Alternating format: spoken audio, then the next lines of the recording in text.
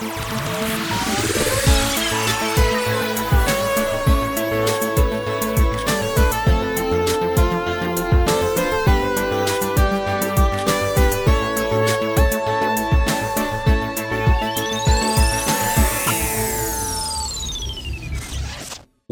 to the BioInsights podcast. This episode is called The Quest for the Holy Grail in AAV Chromatography, Empty-Full Separation. I'm Charlotte Barker, and today I'll be exploring challenges and innovations for AAV chromatography in the gene therapy industry with two experts from Merck. Ratish Krishnan is a senior strategy consultant in Merck's Novel Modalities Bioprocessing Group for the Americas. And Oliver Rammo leads Merck's Novel Modality segment in the Purification R&D group, responsible for the development of novel purification strategies for the viral and gene therapy market. Thank you, Ratish and Oliver, for joining me today. To get us started, what are the challenges for AAV empty-full separation? Ollie, we'll go to you first. Charlotte, thanks for having us. So from a market perspective, there is not the one serotype or not the one cell type, and also not the one full to empty capsid ratio. So this can very much vary from cell line to cell line, and we see numbers really between full and empty ratios between 10 to 90%. So this in general generates, I would say, a solid baseline of complexity, and therefore it's hard to have the one approach that fits them all, right? So most AAV serotypes also feature the same size and only differ in small variations, for example, like density, isoelectric changes, and that appear to the size of genome that are inserted into a full capsids. And even though that these changes in these physical parameters are very small, so there's a range of analytical methods, for example, like ultracentrifugation, capillary electrophoresis, that enable a high resolution separation of the species. However, what we see is they are limited in scale, throughput, rather costly, kind of that facts. And as an alternative to that, ion exchange chromatography or anion exchange chromatography in particular has been widely explored for this type of application because it is scalable. It enables a higher throughput, less sample preparation that is needed, lower capex, and it follows the principle of classical chromatography purification that everyone is familiar with. But using ion exchange chromatography, the devil is really in the details, I would say. So with current methods, what we see, you can either achieve a good separation efficiency between full and empty capsids, however, at low process yield, or you can achieve a high overall process yield, albeit at low separation efficiency between full and empty capsids. So this is kind of the problems that we see. And even if there's pre-existing process knowledge, how to optimize a process, this often leads to time-consuming process development work to fine-tune all of these parameters, such as the most dominant, like pH, salt, the selection of the right process additive. That is then in the end really necessary to find a balance between all of those parameters like yield and purity.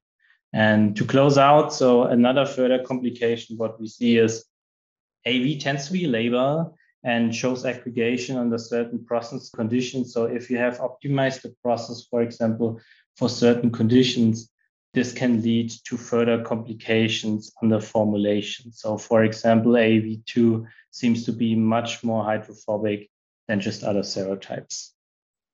Great points. Thank you, Ollie. Ratish? So it's also worth noting here, right, from a different angle, that the therapeutic role of empty capsids or even partially full capsids that are formed during AAV packaging may not necessarily be fully understood, right? The general understanding is that empty capsids provide no therapeutic benefit, but on the other hand, they may be able to increase the innate or adaptive immune responses in gene therapy patients. And Ollie mentioned this, right? The density differences between the empties and the fulls is very minor, right? So 0.08 of a gram per centimeter cube, and the isoelectric point difference between them is just 0.4. So we are talking about very similar species to separate here, which adds to the complexity. Cesium chloride and iodexanol-based ultracentrifugation is commonly used in academia and maybe even for small-scale preps and usually in first-generation processes. But as Ollie mentioned, the chromatography approach using anion exchange is definitely the desired state due to scalability upon manufacturing. Absolutely. Thank you, Ratish. And how well understood would you say empty full capsid separation is in the gene therapy industry? What are some of the misconceptions? Ratish? Yeah, so great question. Not very well would be the very short answer, to be honestly speaking. The need to remove empty capsids is understood at a high level because, they don't have the gene of interest in them. So it's easy to consider them as an impurity. But the exact percent of full AAV capsids that is eventually needed is vague because the acceptable level is based on clinical experience. And there is a debate whether they're considered a process-related impurity or could they even have a biological function during treatment.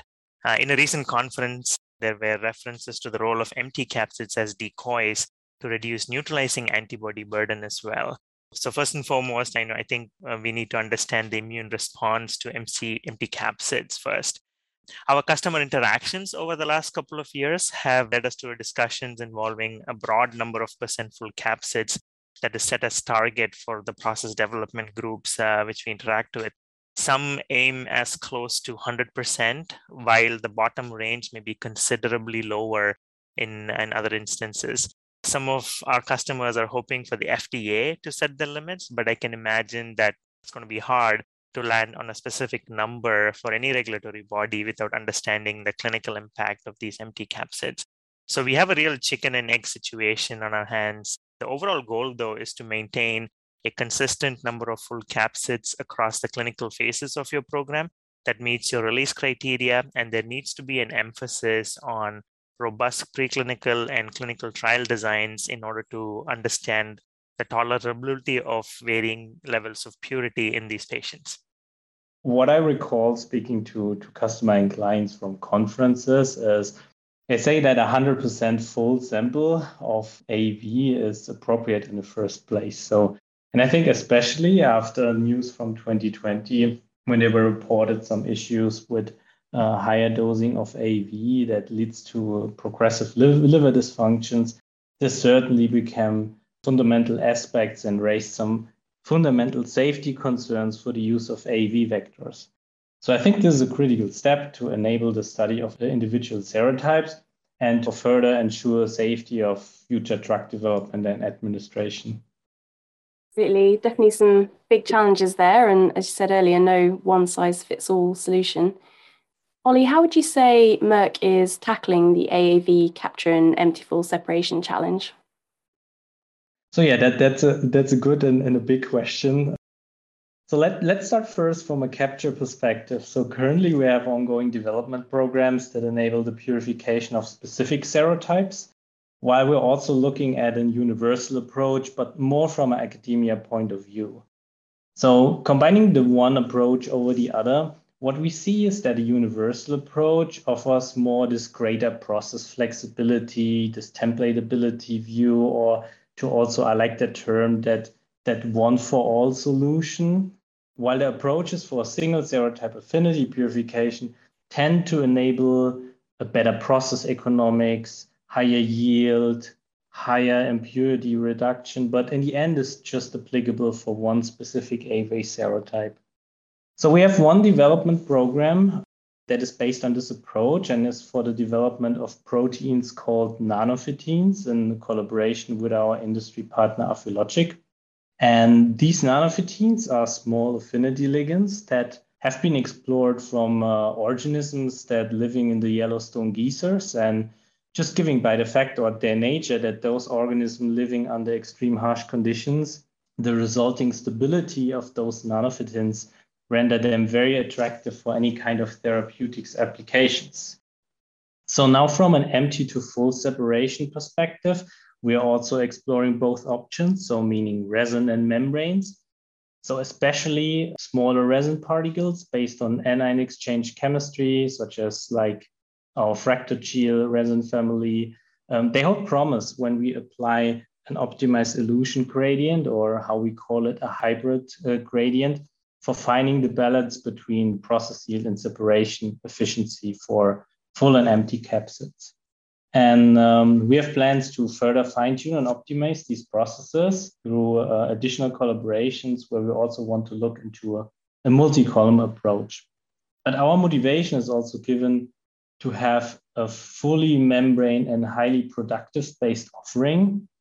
And thus we are also exploring membrane adsorbers such as our Natrix CH in a collaboration with the working group from the university in Mannheim. And his group holds great experience in process modeling, coming original from the monoclonal antibody market. But we are quite confident that we can apply and transfer kind of this knowledge to AAV processes as well. That's a great summary, Ollie. And solving this empty full separation challenge is critical. So I'm really excited to hear the work, by your team, which you just alluded to. But in terms of other teams, including the PD services across the globe, our MSAT teams and customer application teams are also heavily engaging with our customers in solving this issue.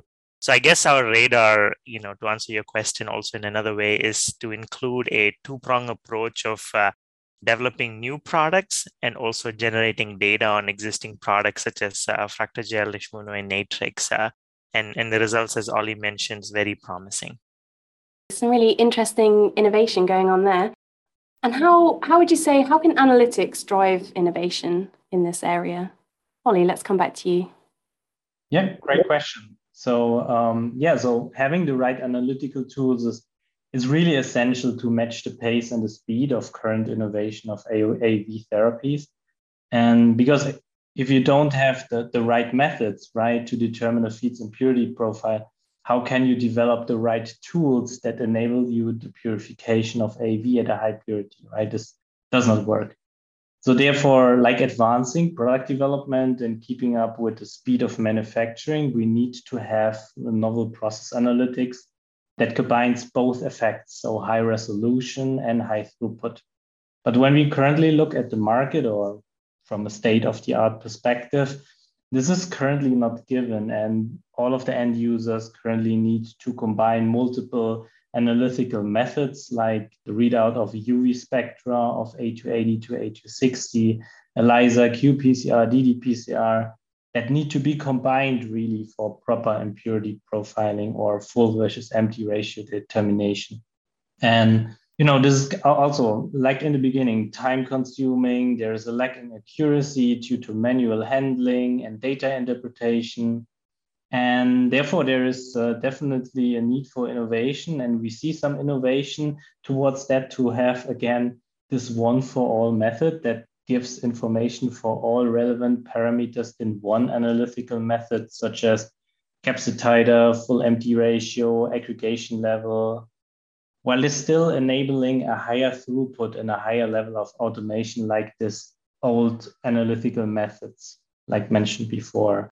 And those new methods that hold promise are, for example, like size exclusion, multi-angle light scattering, because they can be implemented at line in a process. However, again, you need high CapEx invest upfront. User experience is also a point. And these are kind of the points that we see is still lacking industry adoption. And this is where the Nimble program comes into play. So we are partnering in a Nimble project that started last year with BTech, NC State, and BioStealth, where we support the development of a microfluidic chip. And this concept is quite innovative because it enables the determination of full and empty capsids on a single device in a portable and simple format. And so despite that, we learn a lot with and from our partners. We are convinced that this concept has great potential to satisfy a growing simplified need for empty to full capsid quantification. As a downstream scientist myself, I can definitely confirm, right? There is no process without analytics, right? I think innovation in analytics is absolutely critical to find the root cause of this process issue. Looking to the future then, How do you expect to see technology for AAV capture and empty full separation evolve, say, over the next 5 years? Ratish? Yeah, so great question. So as an optimist, I'm confident that we'll be very close to solving this challenge for the most part, if not completely. One of the reasons being that empty versus full is not always an isolated downstream issue. So tackling the production of more full capsids upstream, meaning inside the bioreactor, is a commonly available solution. Improvements in HEK production systems is expected, and perhaps the use of baculovirus expression systems may also be a valid answer, where percent full capsids are generally higher at the end of harvest based on what we see in literature. There are other considerations to this approach, though, even though insect cells may give higher percent full titers, but then there is a need to deal with the higher level of feed impurities that then shifts the bottleneck back to the downstream group. The size of the payload or the gene of interest that is used might also affect the separation efficiency from what we see. So this is going to be, lingering as a challenge. And from a downstream lens, innovative products such as what Ollie has alluded to, and also creative processes such as hybrid salt and pH gradient dilution on anion exchange chromatography resins, resolution enabling agents and buffers like the divalent magnesium ions have been attempted with varying degrees of success. What I also hope will ultimately happen is more transparency in the data that is made available. I can guarantee that there is so much work happening on empty full in process development labs across the globe, but we hear very little about it, right? Because obvious reasons, this is perhaps an internal secret, which I hope will soften and even change in the coming years with published literature coming out from solution providers such as ourselves. Zooming out a bit and taking a sort of big picture view, how will future trends in AAV capsid design and production, how will that affect purification? Ratish, let's come back to you on this. Yeah, I really wish I had a crystal ball with me. So historically, we've used AAV serotypes 1 through 10, but we are seeing the era of hybrid serotypes emerging through novel capsid design, artificial intelligence, machine learning that are customized to target organs of interest with higher transduction efficiencies than currently available serotypes. For example, we see AAV DJ, AAV DJ/8, RH10, PHP. These serotypes novel are shown to target the central nervous system better. Based on properties such as upstream packaging efficiency and charge ratios, there will still be challenges to overcome, as we have been discussing all this while. I believe the purification focus, though, will stay constant. In other words, we need to be consistently delivering product that meets release criteria and ultimately guiding patient safety. Moving to templated chromatography processes will be desired, but it could well be a case-by-case approach depending on the complexity of this fine separation with these new serotypes. Yeah, I agree what Ratish said, and further to add on that, I think it will in the end be in any ways that we need to have orthogonal tools, because we see a lot of invention in this respect towards novel serotype development, but it's still very challenging to predict the future.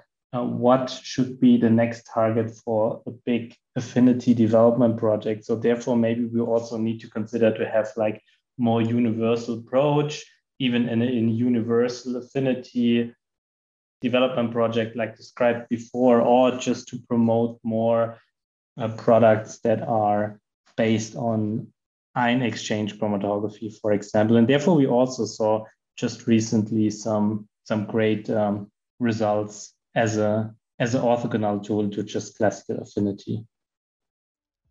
Thank you, Ollie and Ratish, for sharing your insights with us today. This episode was brought to you in partnership with Merck. If you enjoyed listening, don't forget to subscribe to the BioInsights podcast.